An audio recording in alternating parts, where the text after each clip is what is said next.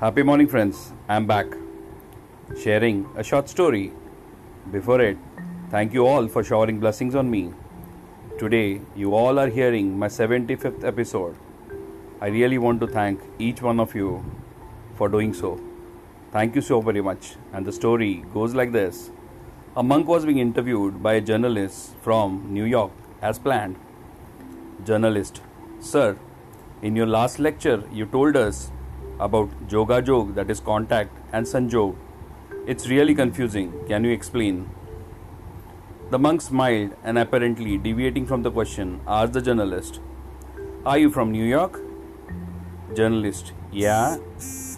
Monk: Who are there at home? The journalist felt that the monk was trying to avoid answering his question since this was very personal and unwarranted question. Yet the journalist said, Mother has expired, father is there, 3 brothers and 1 sister, all married. The monk with the smile on his face asked again, Do you talk to your father? The journalist looked visibly annoyed. The monk: When did you talk to him last? The journalist, suppressing his annoyance, said, Maybe a month ago. The monk: Do you brothers and sisters meet often? When did you meet last as a family gathering? At this point, sweat appeared on the forehead of the journalist. Now, who is conducting the interview, the monk or the journalist? It seemed that the monk was interviewing the journalist.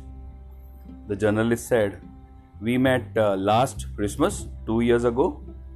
The monk said, How many days did you all stay together?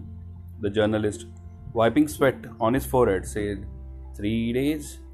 The monk: How much time did you spend with your father sitting right beside him? The journalist looked perplexed and embarrassed and started scribbling something on the paper. The monk: Did you have breakfast, lunch, or dinner together? Did you ask how he was? Did you ask how his days are passing after your mother's death? Drops of tears started to flow from the eyes of the journalist. The monk held the hand of the journalist and said, Don't be embarrassed, upset, or sad. I am sorry if I hurt you unknowingly.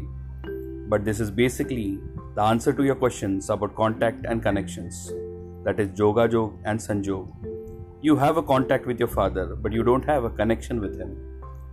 You are not connected to him. Connection is between heart to heart, sitting together, sharing meals, and caring for each other. Touching, shaking hands, having eye contact, spending some time together. You brothers and sisters have contact, but you have no connections with each other. The journalist wiped his eyes and said, Thanks for teaching me a fine and unforgettable lesson. This is a reality today.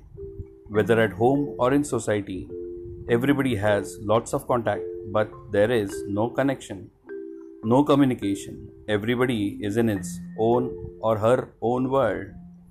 Let us not maintain just contacts, but let us remain connected, caring, sharing, spending time with you all, dear ones and near ones. Thank you so much with the gratitude. I want to thank Spiritual Arithmetic for this write-up. Thank you all, love you all, take care, and bye-bye.